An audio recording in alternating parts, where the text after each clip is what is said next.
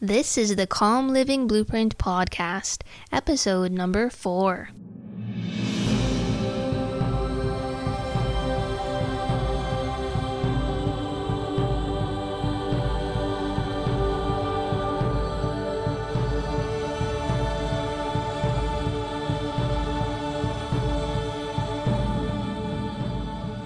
Hey, podcast listener.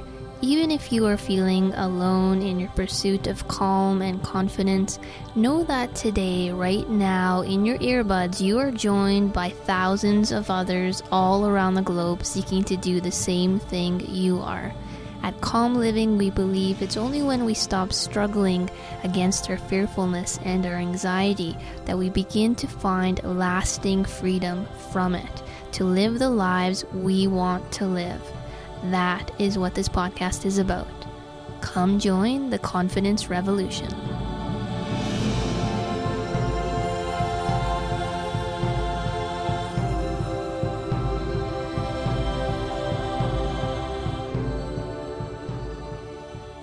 This morning I held a fresh lemon in my hands.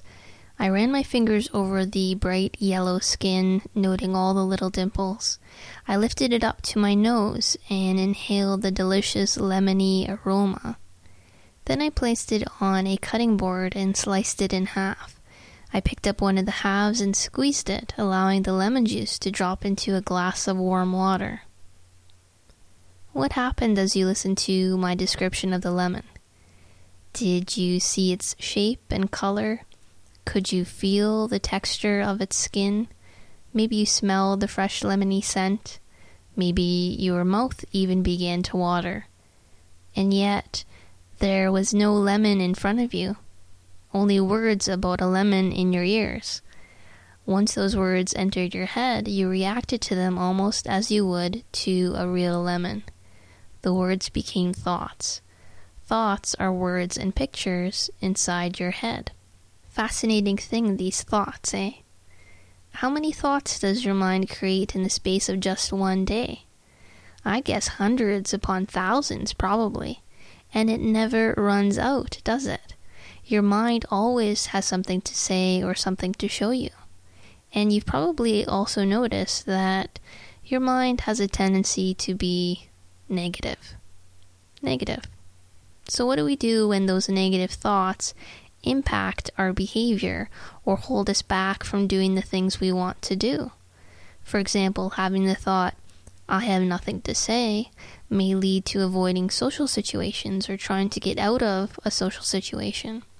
Having the thought, I blush too much, may lead to trying to hide your face. So how do we deal with these negative or uncomfortable thoughts and prevent them from ruining our lives? That's what today's episode is about, so keep listening to find out.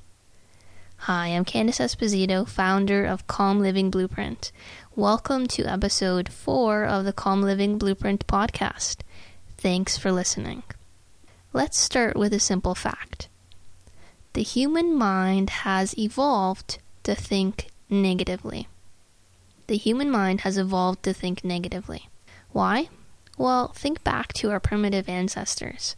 They had 4 basic needs: food, water, shelter, and sex. Of course, none of those things are important if you are dead. So the number one job in their mind was to keep from getting killed, to survive. How does a mind do that? Well, it looks for danger. It constantly scans the environment, trying to spot anything that could possibly hurt you. Bears, wolves, saber-toothed tigers, avalanches, volcanoes, rival tribes. If you were fearless and carefree, you probably wouldn't last too long. You would have been trampled, eaten, or murdered pretty quickly, long before you had a chance to reproduce. That's our history. So our modern brains, to a large extent, still try to anticipate what could hurt us, always trying to predict what could go wrong. Doubts, worries, fears, they are all a natural byproduct of evolution. And that's why no matter how hard we try to think positively, we can't stop our minds from generating negative thoughts. So I recommend being wary of any self-help books or programs that claim things like being able to erase old memories or being able to eliminate negative core beliefs, because it just doesn't happen. The latest research in neuroscience actually tells us that our brains do not eliminate old neural pathways. Our brains lay down new ones on top of old ones. The more you use the new neural pathways, the more habitual your new patterns of thinking become. It's kind of like cutting a new path through a forest. The more the new path is used, the more established it becomes, but the old path is still there. It gets used less often, the grass may grow over top of it, but it's still there. Or you can think of it this way, it's like learning to speak a new language. No matter how fluent you become in the new language, your old language doesn't disappear, right? Okay, and if that's not enough to convince you, let me tell you this short ancient Zen parable. So one day a newbie, someone's just starting to learn Zen, asks one of the head monks, "Master, how do I find the greatest Zen master in the whole land?" The monk thinks for a moment and then says, "Find the person who tells you he or she has eliminated all negative thoughts. And if you find such a person, you'll know that's not who you're looking for." In other words, even the greatest Zen masters have negative thoughts. Our minds are pretty amazing. They help us plan for the future, to learn from the past. They allow us to communicate, to contribute, to improve, to invent, to create, and adapt. Our minds also are quick to judge and criticize, to come up with scary stories about the future, to dread up painful memories from the past, to remind us of our flaws and our failures, to compare us unfavorably to others. And that's all normal. Those are all the processes of a normal human mind. What we want to look at, though, is how to handle those inevitable negative thoughts. Okay, so I want you to try this with me. I'm going to say 3 incomplete sentences, and I want you to notice what words automatically pop into your head at the end of each sentence. Okay, so I'm going to say 3 incomplete sentences, and just notice what words automatically pop into your head after I say each. Okay, so here they are. Children should be seen and not. Mary had a little. Blondes have more. So what happened? I'm guessing the words herd, lamb, and fun popped into your head. Children should be seen and not heard. Mary had a little lamb. Blondes have more fun. Now, do you believe that children should be seen and not heard? Or that there really was a girl named Mary who had a little lamb that followed her to school? Or that blondes really do have more fun than people with other hair colors? I'm betting no. So eliminate all those word sequences from your mind then. Get rid of them.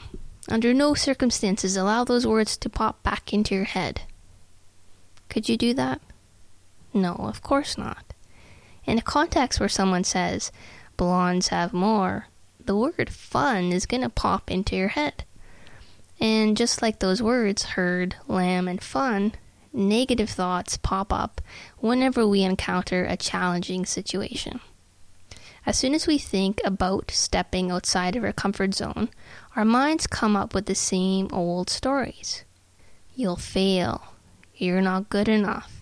It's too hard. All these stories come under the bigger story of, I can't do it. I can't do it. I had a I can't do it story too. I told myself, I can't do it because I have nothing interesting to say. I'm not good enough to talk to those people. All of us have some version of an I can't do it story. And most of us respond to the story in one of 3 ways. Either we challenge the thought and look for evidence to prove that it's not true, or we replace the thought with more positive thoughts, or we distract ourselves from the thought. And if you tried any of those options, you've probably noticed that they require a lot of energy and effort, and even if they provide some temporary relief from the "I can't do it" story, your mind keeps on coming up with new stories. Unfortunately, a lot of the advice out there recommends choosing one of those strategies. Me, I do not recommend any of those. How many times have you been told that you shouldn't be thinking that way? That winners think positively? That thinking that way will give you poor self-confidence? Maybe you've even been told that if you keep having those negative thoughts, eventually they'll actually come true. Or that your thoughts control your actions. Well, if this were true, the human race would be in big trouble. I mean, how many of us have been mad at someone and had the thought of hurting them? And think of someone with OCD, obsessive compulsive disorder. Sufferers of OCD imagine that all sorts of bad things will happen. My house will burn down. My children will die. OCD sufferers typically have thousands, if not millions, of negative thoughts, which they totally believe, yet the thoughts never manifest in reality. Our thoughts do not control our actions. Negative thoughts aren't really the problem. Let that one sink in a bit. Negative thoughts aren't the problem. Negative thoughts only become problematic when we get caught up in them, when we give them all our attention, when we believe them as the gospel truth, when we allow them to control us. This is called fusion. It's like two sheets of metal being fused together. There's no separation between the sheets of metal. It's just like there's no separation between ourselves and our thoughts. When we fuse with our thoughts, they have a huge influence over us. When we defuse from our thoughts, when we separate ourselves from our thoughts, they have little to no influence on us. Have you ever read the book Touching the Void? Touching the Void. If not, I highly recommend it. It's written by Joe Simpson, and it's about his true experience of getting stranded on a mountain in the Andes. Joe was freezing cold. His right leg was broken, the knee of that leg completely shattered. Needless to say, he was in agonizing pain. His climbing partner had left him for dead at the bottom of this huge crevice. He just assumed that he had been killed. Joe didn't think he was going to make it out alive. He never had a head full of positive thoughts like, I will make it no matter what. He was bombarded by negative thoughts. But Joe never let those thoughts stop him. He kept taking action, kept inching his body through the snow, even as his mind told him it was useless. It took Joe 3 whole days to get back to base camp, crawling the entire way. But he survived. If this isn't proof that our negative thoughts do not need to hold us back, I don't know what is. You do not need to wait until you are feeling good to take action. You do not need to wait until your mind is in a positive frame to take action. You can learn how to do things that really matter to you, even when your mind tells you it's not possible. Okay, so here's what I want you to do. Set a goal right now. Something that you will do within the next couple of days that will take you completely out of your comfort zone. But something, that's going to improve your life. If you have access to a pen and a paper or a computer, write down your goal right now. If not, just keep it in your head. Write down something like, my commitment is to take the following action. On such and such a day at this time, I am going to blank. Where the blank is exactly what actions you will take. Spell it out for yourself step by step. Once you've done that, say your goal to yourself. Silently or aloud, it doesn't matter. And notice what your mind says.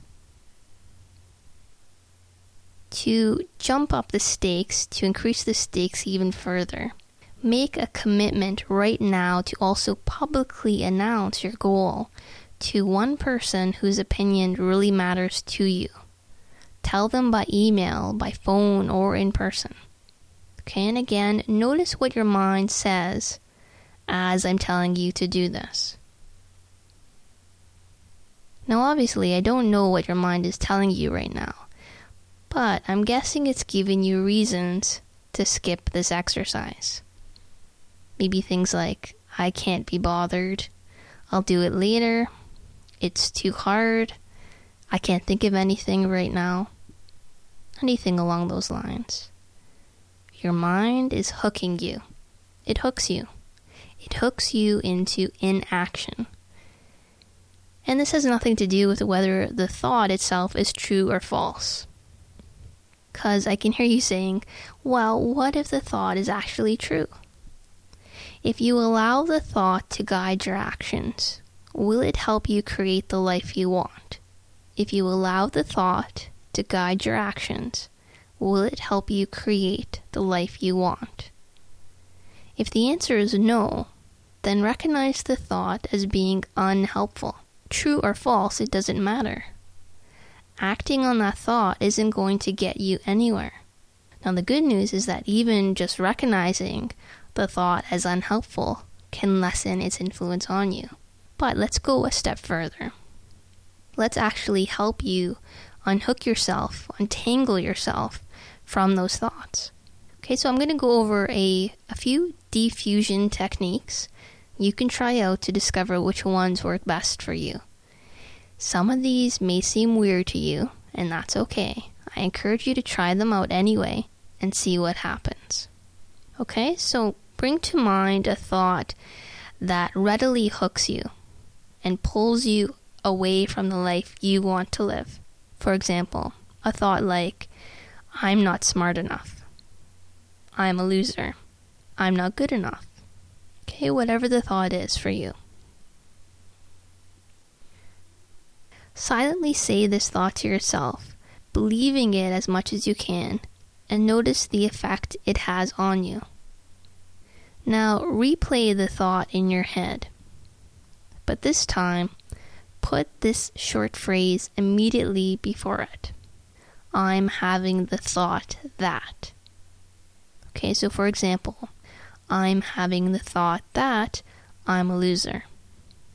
I'm having the thought that. Put that directly before your thought. Now replay that thought one more time, but this time insert the phrase, I notice I'm having the thought that. Okay, so for example, I notice I'm having the thought that I'm a loser. I notice I'm having the thought that I'm a loser. What happened? Most people get a sense of distance or separation from the thought. If that didn't happen for you, that's okay. Try it again with another self-judgment. Here's another technique you can try. Use the same self-judgment, as you did before, or use a different one if you choose. Either way works. Silently say this thought to yourself, believing it as much as you can. Now close your eyes, imagine a computer, and see this thought as words on the computer screen, written in simple black text. Okay, so imagine a computer and see the thought as words on the computer screen, written in simple black text. Now play around with the font and the color of the text. Don't change the words themselves, just see the words in different colors or different fonts. Now put the words back into simple black text, and this time play around with the formatting. Space the words out, leaving large gaps between them. Now run all the words together, no gaps between them. Now run the words vertically down the screen, underneath each other. Finally, put the words back into simple black text And this time, add a karaoke ball, bouncing from word to word, back and forth. What happened? Again, hopefully it helped you to separate yourself from the thought, to help you recognize and see the thought as just words. One of my favorite techniques to do, because it's so simple, is to just thank my mind. So whatever my mind says, no matter how nasty or scary it may be, I just silently reply, "Thanks, mind. Thanks for sharing. Good story." I say it with a little humor, like it's a joke only my mind and I get or are in on. It helps me detach from my thoughts. Thanks, mind. Now, it can sometimes be easy to misunderstand the goal or the point of diffusion. It's not a way of getting rid of negative thoughts or a way of controlling your feelings. So to illustrate this better, I want you to try this. Raise your hands to your face, palms up, until they are covering your eyes. Look around through the gaps in between your fingers and notice how that feels. What would it be like to go around like that all the time? How would that limit you? How would it affect your ability to interact with the world around you? That is like fusion. We become so engulfed in our thoughts that we lose sight of our present experience, and our ability to act is impaired. Now slowly bring your hands back down, away from your face. How does that feel? That's like diffusion. How much more information can you take in when your hands are no longer covering your eyes? How much more connected are you to the world around you? Alright, so there's 2 key points to diffusion. First, to help us be present, to connect with the world around us, to fully engage in whatever we're doing. Secondly, it helps us take effective action. Remember Joe Simpson, all alone on that mountain. Although his mind was full of negative thoughts, he was present, living in the moment, continuously taking action. Alright, so the point I want you to take away from this episode is, negative thoughts are normal. Don't fight them. Diffuse from them. You can take action even in the midst of negative thoughts. You can take action even in the midst of negative thoughts. Okay, so here's your home play for this week. The moment you notice you've been hooked by a thought, acknowledge it and use one of the techniques we went over. You can download a list of the techniques along with their instructions so you can remember them in the show notes. And the show notes are found at calmlivingblueprint.com/4, the number 4. calmlivingblueprint.com/4. Notice what happens.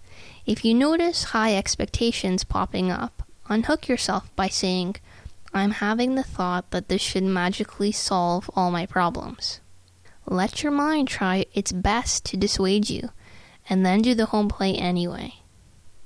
Do these techniques at least 5 times per day. The more, the better. And if you don't use them, notice how your mind talked you out of it. What reasons did it come up with? What old stories did it tell you? Practice. And then practice some more.